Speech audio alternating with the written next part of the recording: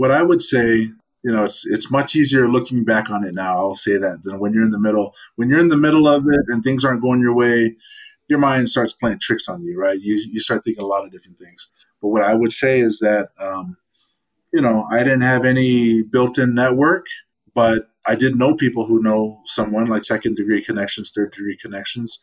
So I would just say, hey, leverage every connection you have. In order to have a connection, though, a good connection that is willing to introduce you to someone, you need to provide, value and good work in every job that you're at. And so that's what I would say.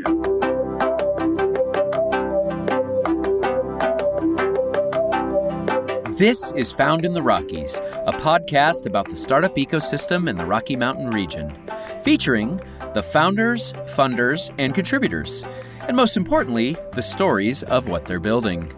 I'm Les Craig from Next Frontier Capital, and on today's show, we have Sam Fonoimoana. Sam is the founder and CEO of Datajoin, which is a B2B SaaS company based in Salt Lake City, Utah, that allows enterprise customers to connect their customer behavioral data across their marketing platforms to enable truly full funnel personalization with Datajoin's proprietary micro integrations. To start off, Sam, why don't you tell me a little bit about your story and just kind of where you grew up and what led you to present day? Yeah, sure. So, my name is a Polynesian name, which you did an awesome job, Les, saying. My name is Samoan. My mom is Hawaiian. My dad is Samoan. So I started way back in Hawaii. That's where I was born, and that's where most of my family lives today. And just grew up in a Polynesian home. I have 9 sisters and 2 brothers, so had a big group. Always fun. Fun and fighting. I don't know, like those two kind of go hand in hand right there with my siblings. But so fun. How was it? Which island did you grow up on in Hawaii? So I grew up on Oahu in Laie, which is up on the North Shore. Oh yeah, beautiful area. Best place on the island. It's gorgeous up there. Hawaii, big surf too. Are you a surfer? Yeah. I love the waves. Stupid question, right? I know. I'm sorry. I had to ask it. No, I mean, we were living out there for a few years to give my kids a taste of the island life, and I loved it because I was taking my meetings in the beach parking lot, got my board in the back of the truck, and sometimes I couldn't help it. I had to end some of those meetings early so I could make sure I didn't miss the swell, But, what a life. Well, that's incredible. So what led you, growing up in a big Polynesian family in Hawaii, I think we're going to be really curious, all of our listeners curious to hear how this story unfolds, because you ended up, today you're in Salt Lake City. What was the path? So I went to high school in LA. We moved from Hawaii to LA when I was 8 years old. And from LA to college here in Utah, in BYU, which is right down the road from us. Love my university, even though we're having a little bit struggles on the football field this season. But what took me there was, I was a Mormon kid growing up in Southern California, and when you're a Mormon kid going to high school in LA in Southern California, like BYU is the place where everyone wants to go to. Of course. And I remember coming up here for football camps, and for different conferences like that, and just saying, wow, like the air's so clean over here. The air's so clean over here, and these mountains are something else, and everyone's nice to me over here and says hi to me walking down the street. So it was a lot different. More a little bit similar to Hawaii in the friendliness, but a lot different than LA, where I spent my high school years, right? I see. And so I was really happy when I came up here and started going to school. Didn't have any idea what I wanted to be. I didn't have any idea, right? Just taking my generals. If someone asked me what I wanted to be, I would tell them, hey, I want to be a football player, or I just want to be a businessman, because I didn't know what else to say, right? I didn't really know what I wanted at that point. But taking my classes here at school, I studied entrepreneurship as an undergrad, and I did finance for my MBA program coming back here.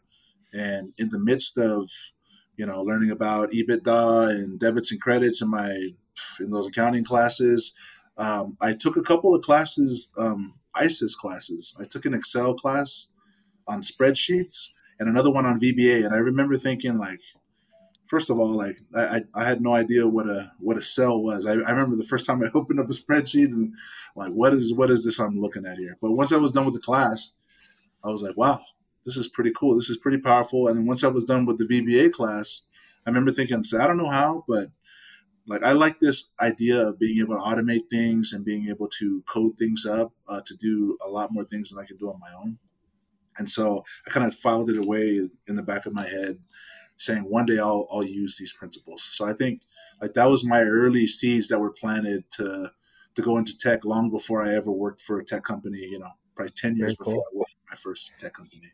Yeah, started the seeds planted at BYU. You're the second BYU grad we've had on the podcast. I don't know if you know Riley Butters, the founder of Donde, but she was a BYU grad, and she ran track at BYU. Awesome! So yeah. And so did you play football? Did you play football at BYU as well, or? No, I started playing football. My dad showed me and my brother when I was 8 years old the flyer for tackle football, and I was all in.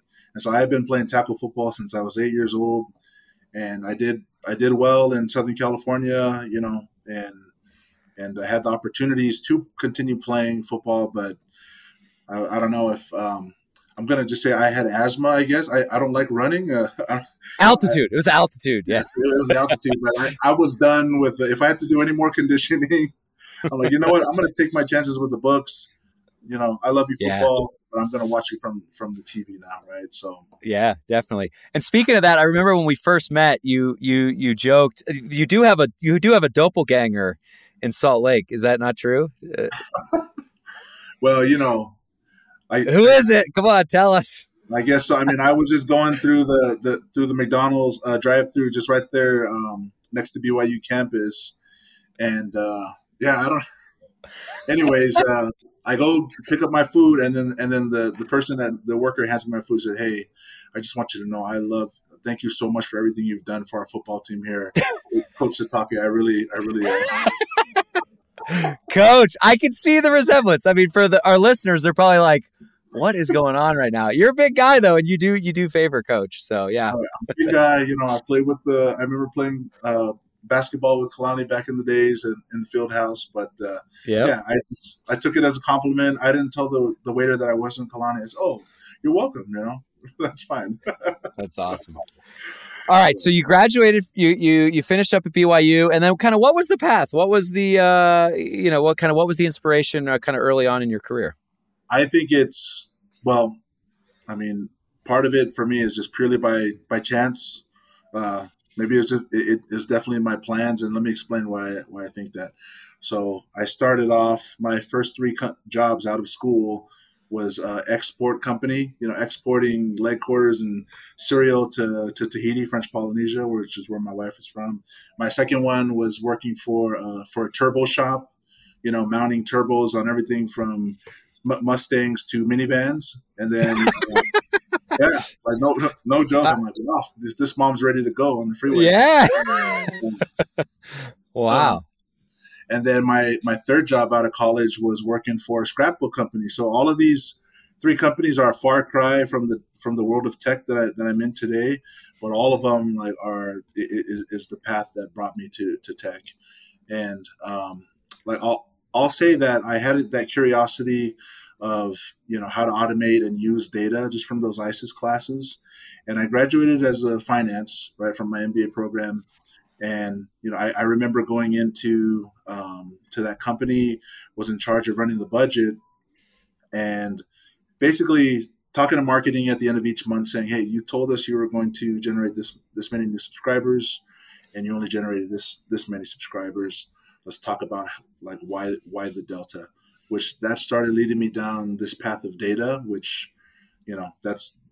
Our company today is Datajoin, but that's what led me down the path. So even though I'm working for a scrapbooking company, I was already digging in, talking to the BI team and learning SQL queries, so I can pull better data. I'm the finance guy who can't get the answer that he's looking for, like an answer that's a good enough answer for me.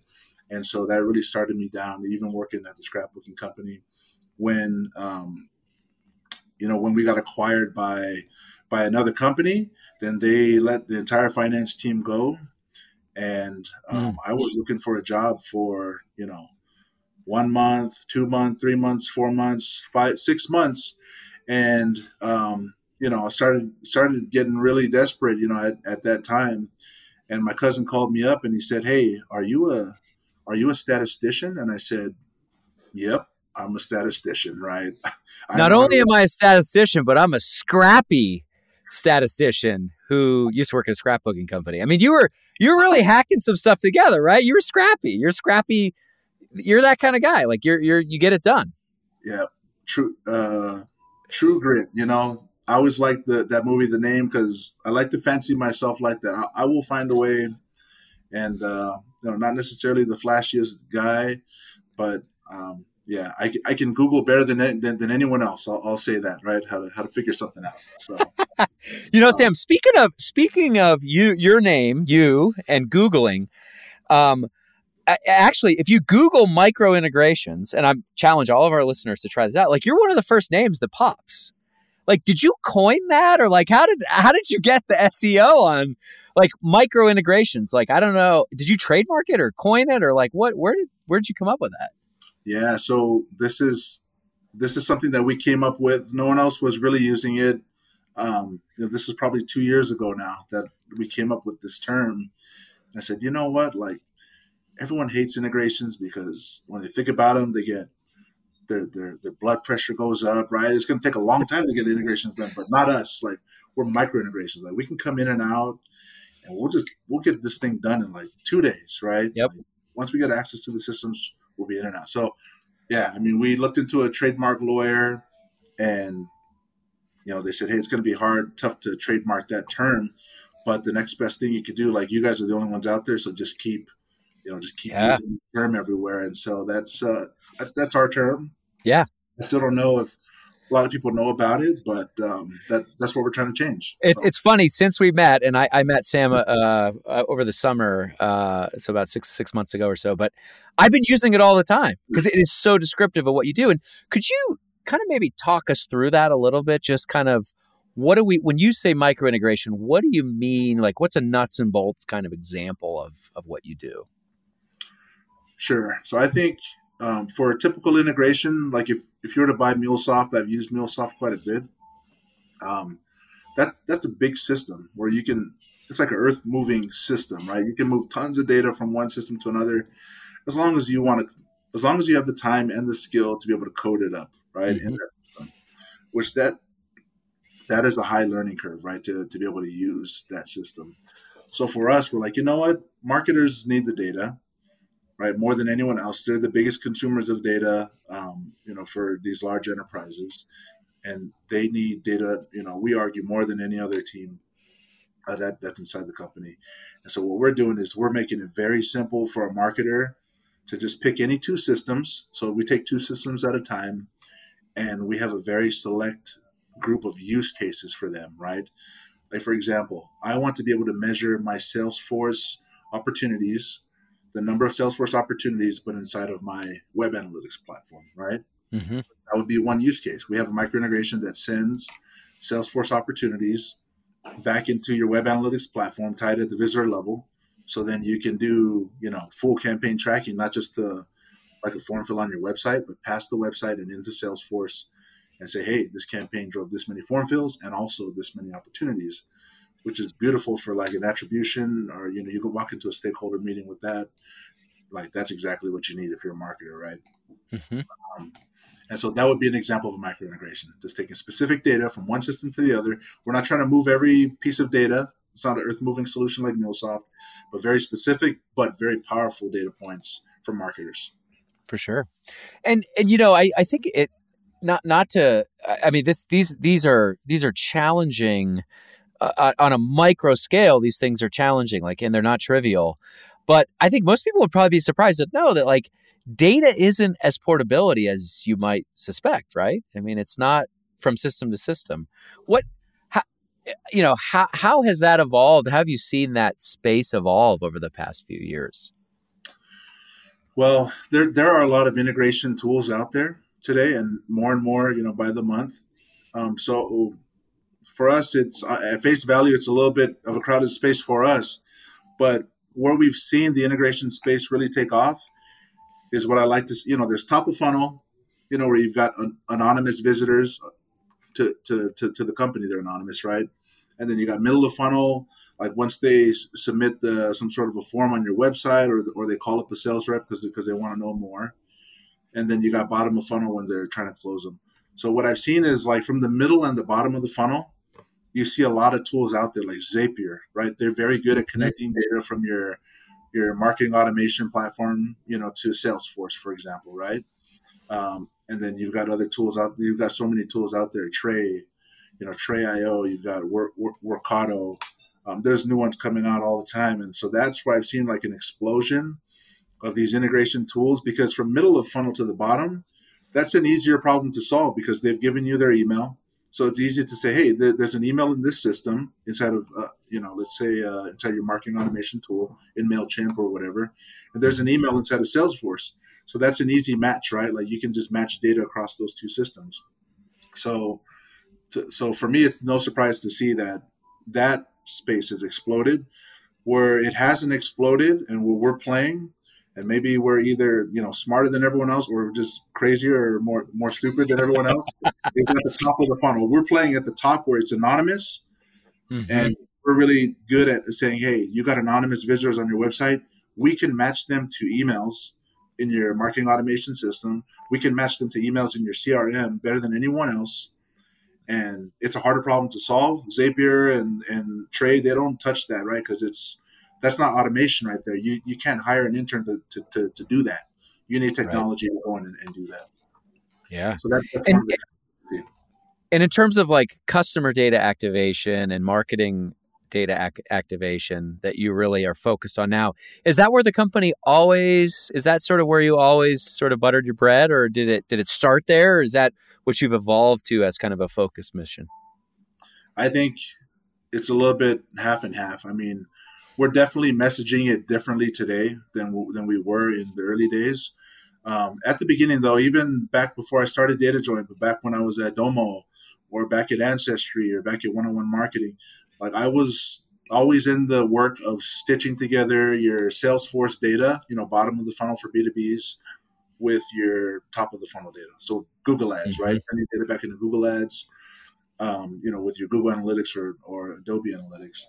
And so before we used to position it like, hey, we've got a Salesforce and Adobe integration. Like that was the only integration that we had, right? And that was the one that we won that first Adobe competition. We got second place in that, a few years ago. And but now the messaging has evolved. Like I've been thinking about this more and more. I said, you know what? Like first it evolved to all the systems need to talk to each other. And then now it has evolved to like, I just get off a call before this. The one that made me late was I was talking to our marketing team because we're changing the positioning again, right? And what we're saying is that, today marketers, they can't personalize, they can't activate, like not really, because they are not going off of the behavioral data, the first party behavioral data that they have. So we're saying that you guys are sitting on a mountain of behavioral data in your web analytics inside of Adobe or Google, and you guys are just using it for measurement. You guys are not sharing that data to your ads, to your CRM, to your email platform. And because you don't have that behavioral data, you guys are spamming everybody, right? Based on their job title or based off of the company they work for, even though they show zero intent in their behaviors, right? Right. So that's kind of where we're at today. So very cool. Well, I wanted to kind of get that just to get some context for everybody in terms of what you're doing and what Datajoin is focused on.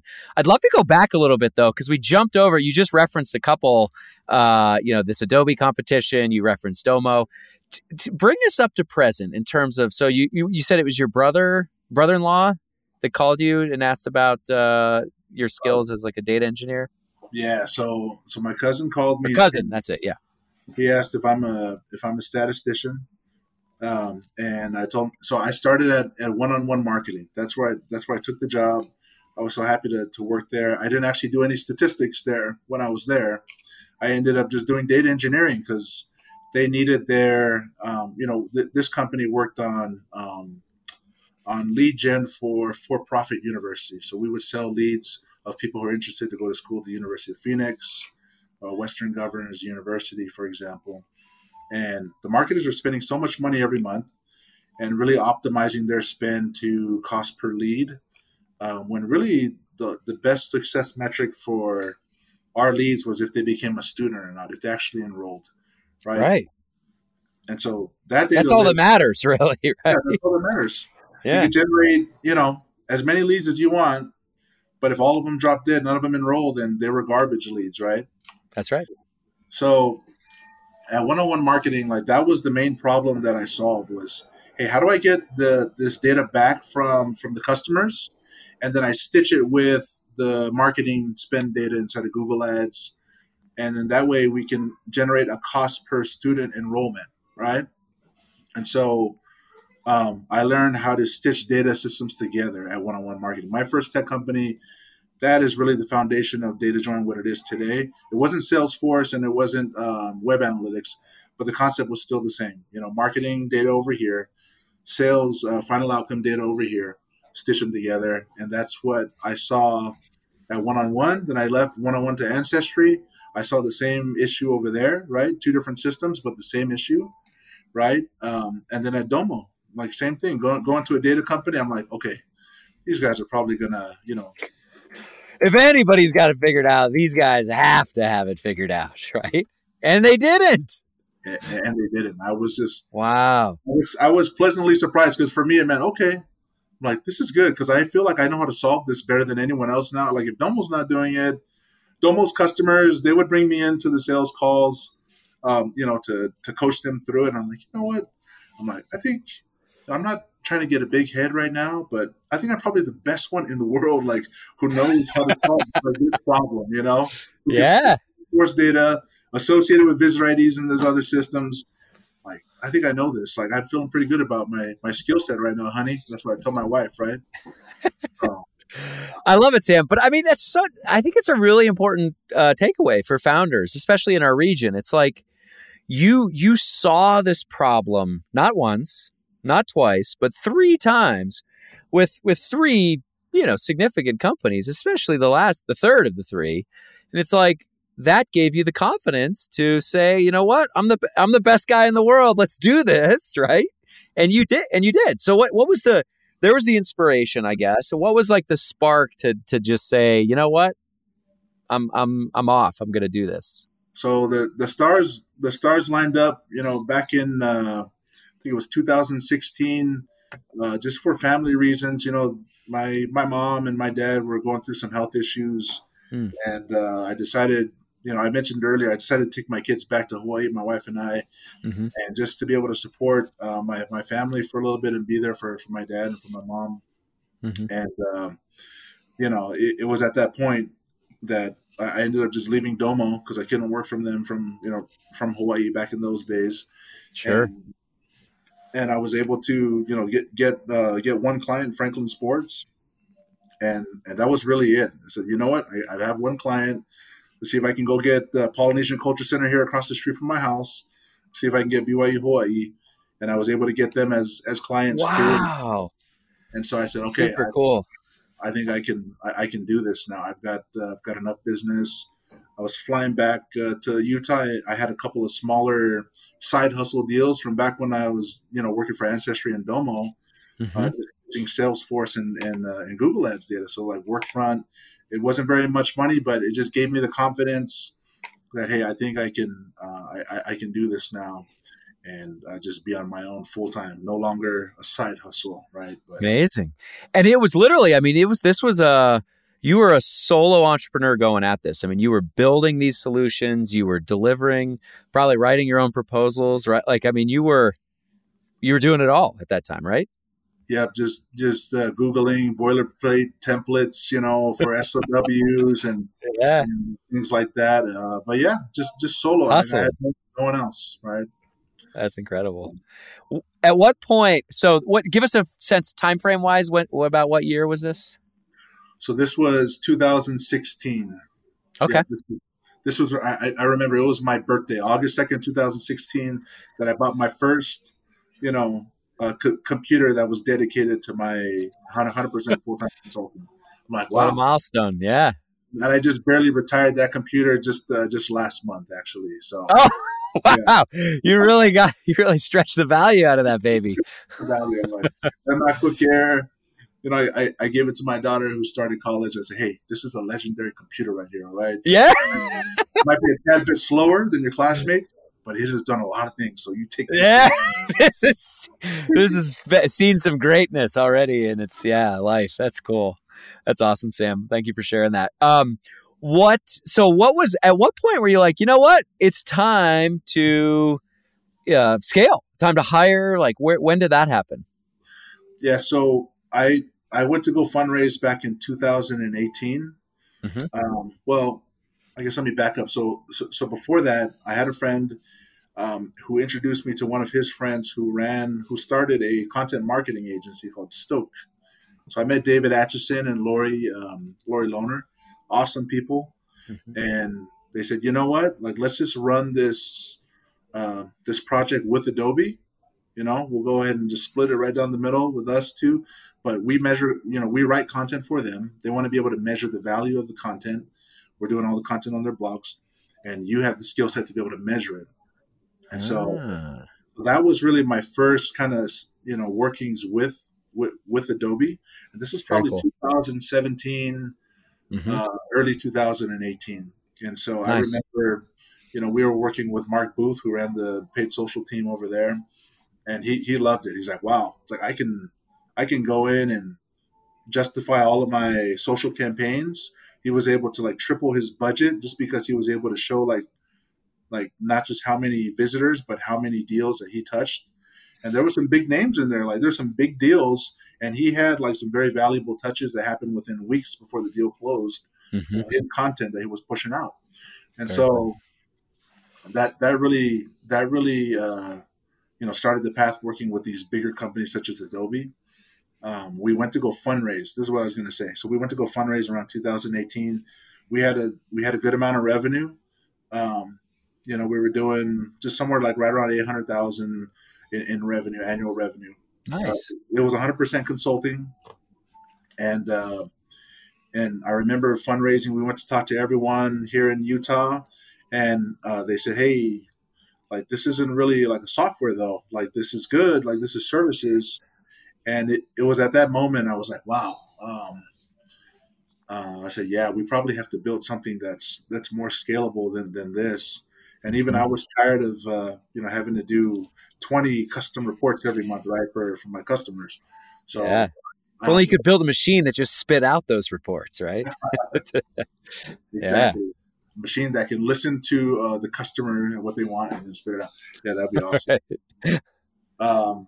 But yes, I mean, so that really led me down the path. I mean, I stopped fundraising actively probably at the end of 2018, 2019.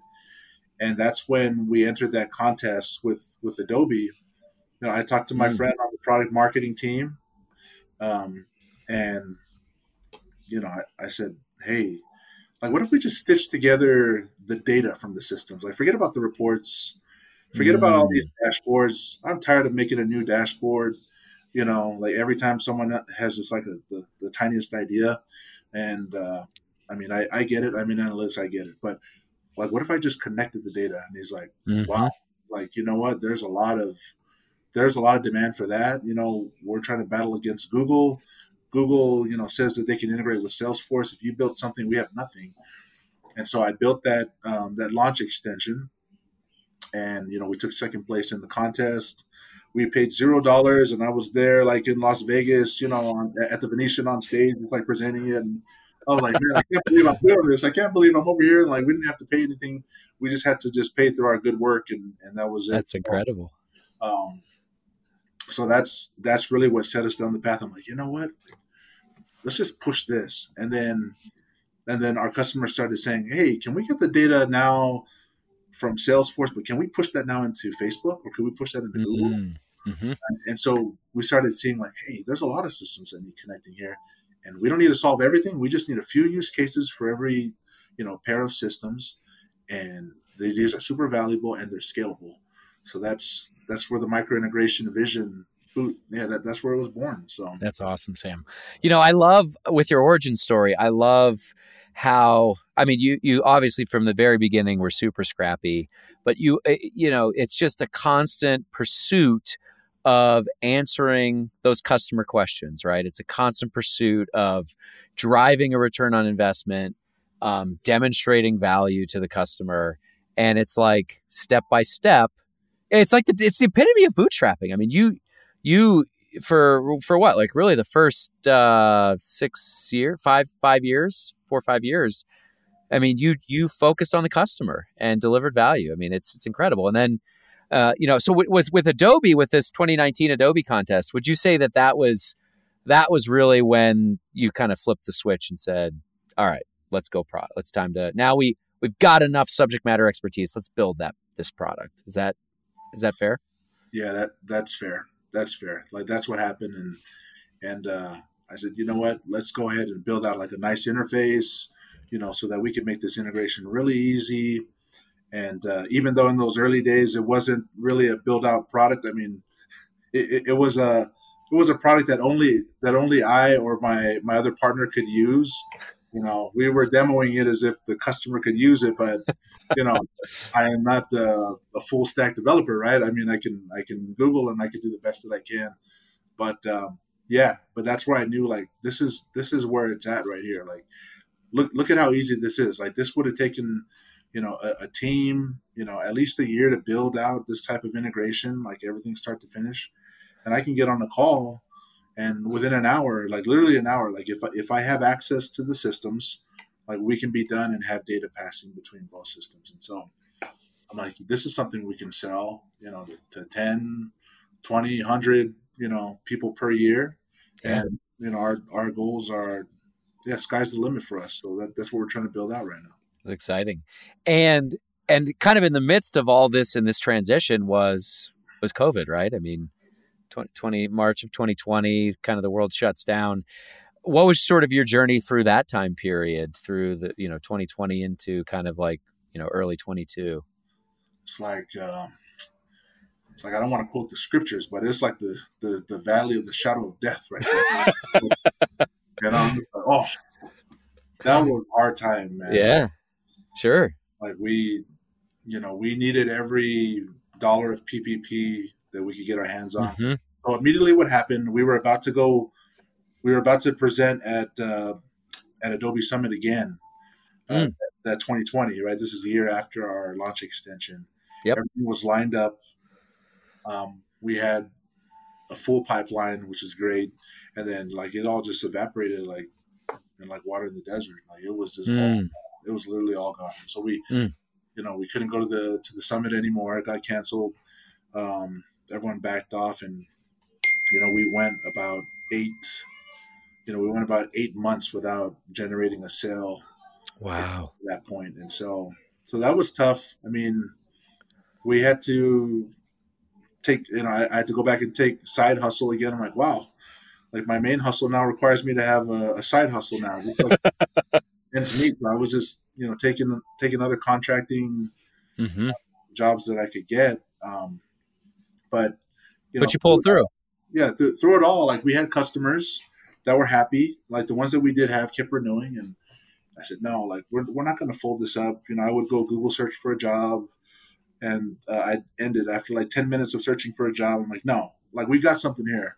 Like we've gotten this far. Like I'm not going to drop it right now. I'm going to hustle, take whatever it takes. Like we've got something here. I just need to ride through this storm, and that's what we did. Yeah. So you got through the storm, and then when did you launch? You ended up eventually launching a fundraise, a seed raise, right? And was it summer of 22? Right. So we went. We said, you know what? We have enough customers. We picked up Comcast. We picked up Quicken Loans. We picked up a lot of great accounts, and we were feeling like very, very strong at that point. Even to the point where we knew we would keep growing even if we did no fundraising. But I don't know, in order to hit the goals, like I felt this was the best chance. Like we just won't get there fast enough to be able to jump on and own this idea of being able to micro integrate your stack. And so we started fundraising. We went back to all the same people that I had pitched back in 2018. And it was better, but I think the space was too crowded at that time, and we just had a lot of people pass us up. But I was talking to everyone, Mm-hmm. like one of my guys he was in the MBA program. He was introducing me to his professor, Tom Peterson. Tom Peterson introduced me to this person. This person introduced me to this person. And Yep. long story short, I've got this lucid diagram, and it's awesome. It shows like all the connections, like the road that it took. I wanted to make sure that I journaled that, so I remember like what it took to get there, right? Yeah. I'm Sam, I'm really glad you said that, because I think that's another great takeaway for founders in our region. Sometimes there's an expectation that, with sort of a handful of direct intros, like that's what happens. That's how his fundraise gets done. But you're so, I mean, as a data guy, you get this, and you painted the picture with data. So you definitely understand it now that you see it. But it's like, it often is like the second or third degrees, right, that lead to the commitments that lead to the momentum to get the round done. So I'm glad you said that, because I think it's a really important consideration for founders. Oh, thanks, Les. It's interesting. So Mitch Rencher from Sepio, right? I already had basically two verbal commits from these other funds, Mm-hmm.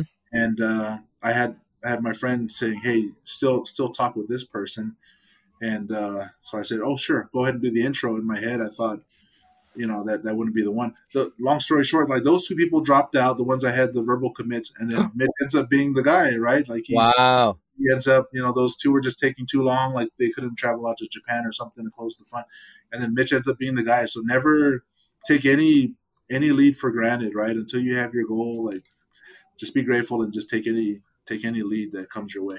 So More great advice, and I think just to put a cherry on top of that, I mean, you ended up. I mean, Mitch is a great partner, great co-investor. We've co-invested with Mitch before, but it just goes to show you, it's like if you stay true and stay strong in a fundraise process, like generally speaking, you end up with the best syndicate for your needs. So well done. So Mitch led the round, Sepio led the round, I guess, and then what did it end up? What did the seed round raise end up being for you guys? 3.5 million seed round, which was great. I mean, and let's just say it, like this was in the summer of 22 when a lot of this sort of activity came to a grinding halt, like probably one of the more difficult times to raise in recent history, right? Am I lying? I mean, no, I mean, yeah. And you did it, man. Thanks for saying that. I mean, that's what it was. That's what it was. I didn't even think about it that much.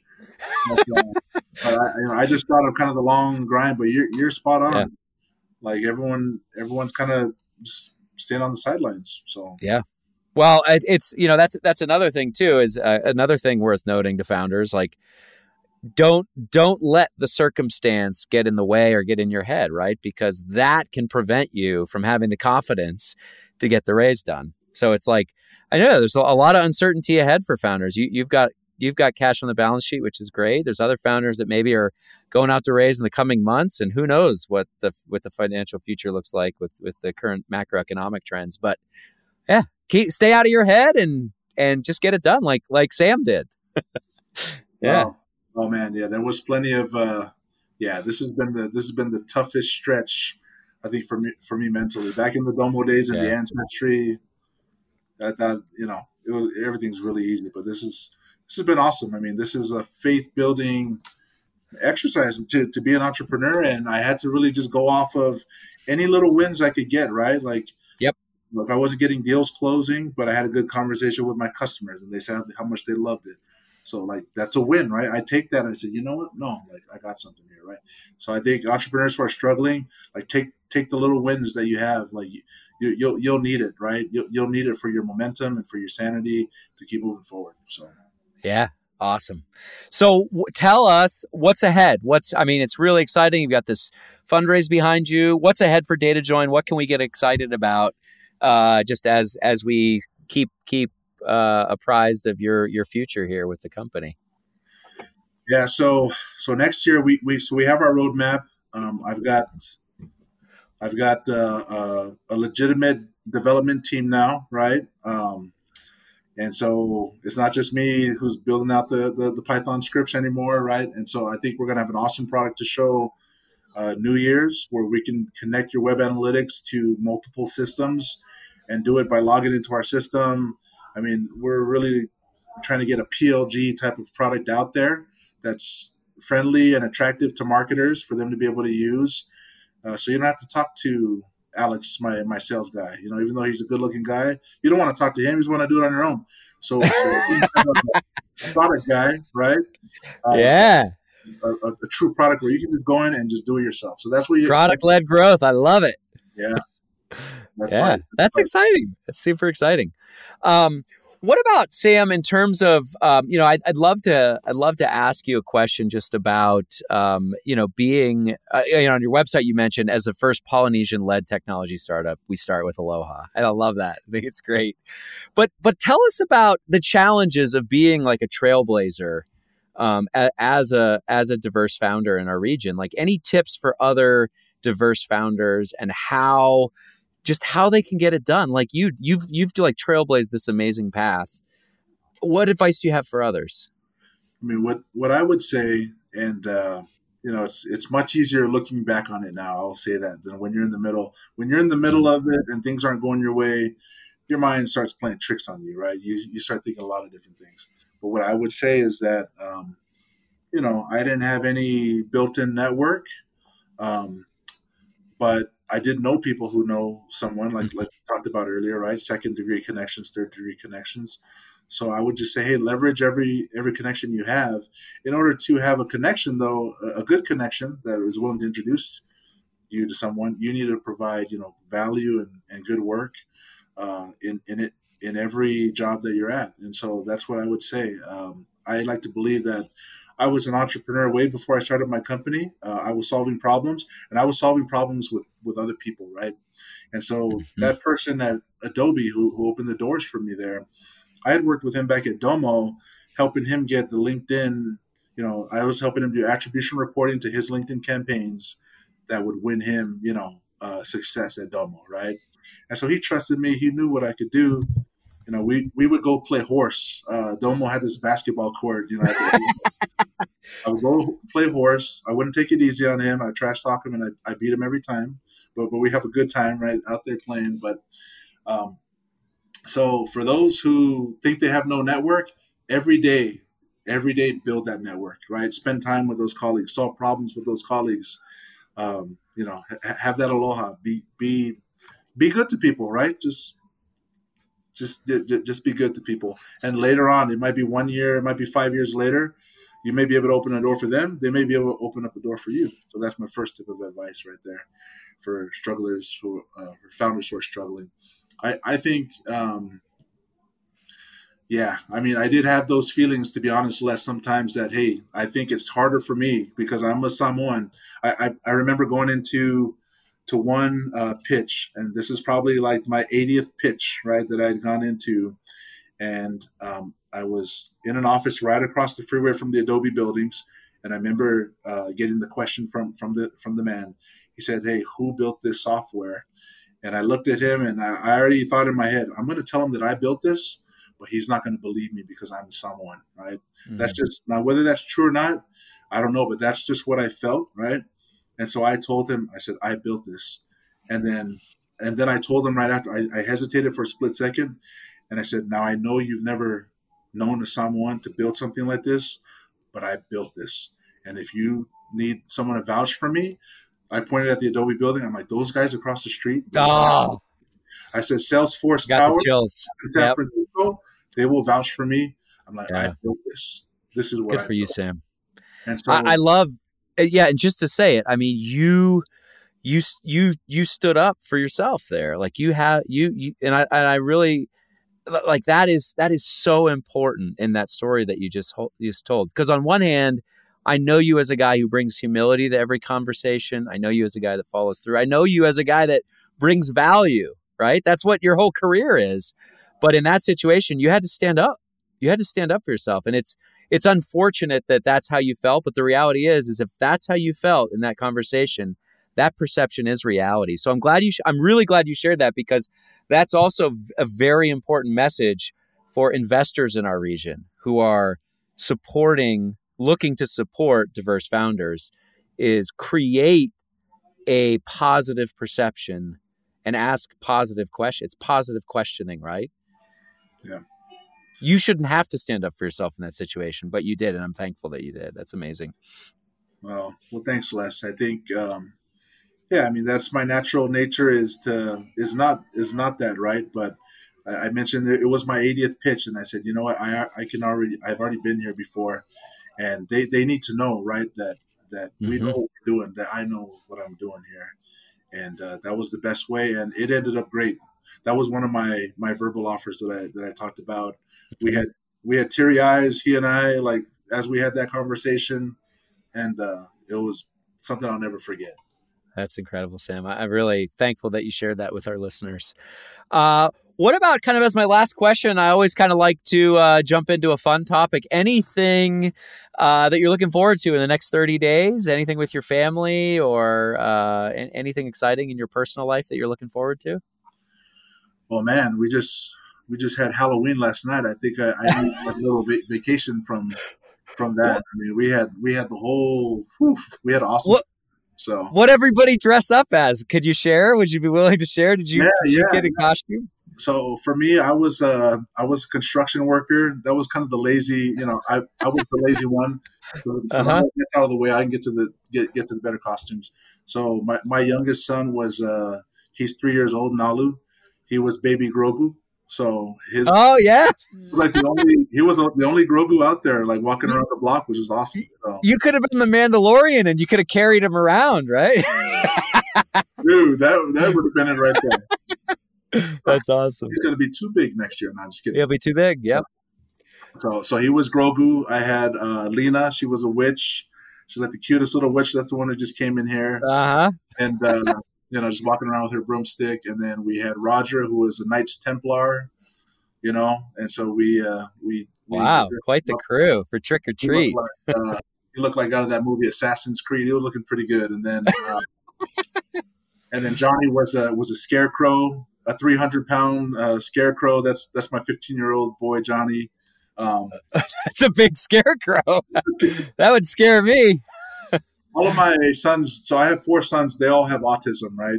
And so so we're walking around. So Johnny's just this friendly scarecrow. He doesn't talk. Roger doesn't really talk. Roger's trying to take the whole bowl of candy every house. I have to be there. That's just how his mind thinks. He's like, more.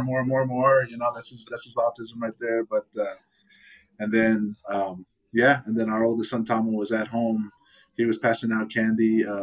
He's graduated to that stage. Yes, I have one of those too. Yeah, yep. It's great. We had someone at home, and then me and my wife Sabrina, we could go out with the kids. So super fun. Well, it's just so much fun to share those personal details. I thank you for sharing that as well, because it's like our founders are real people. Like this incredible career you've had, this incredible platform you've built, and now with the seed raise behind you, and yet he still goes out and trick or treats with the family. He's a family guy. I love it. No, I love it. It wouldn't happen any other way.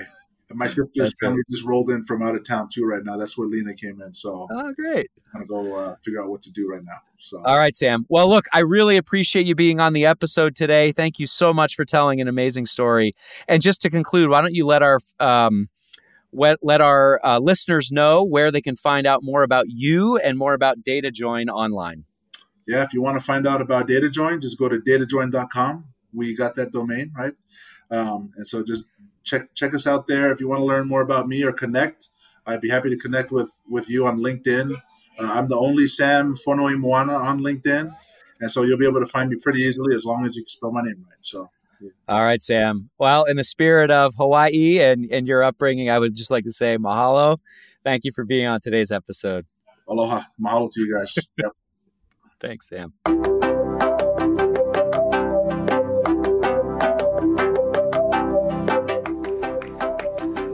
Thank you for listening to this week's episode of Found in the Rockies.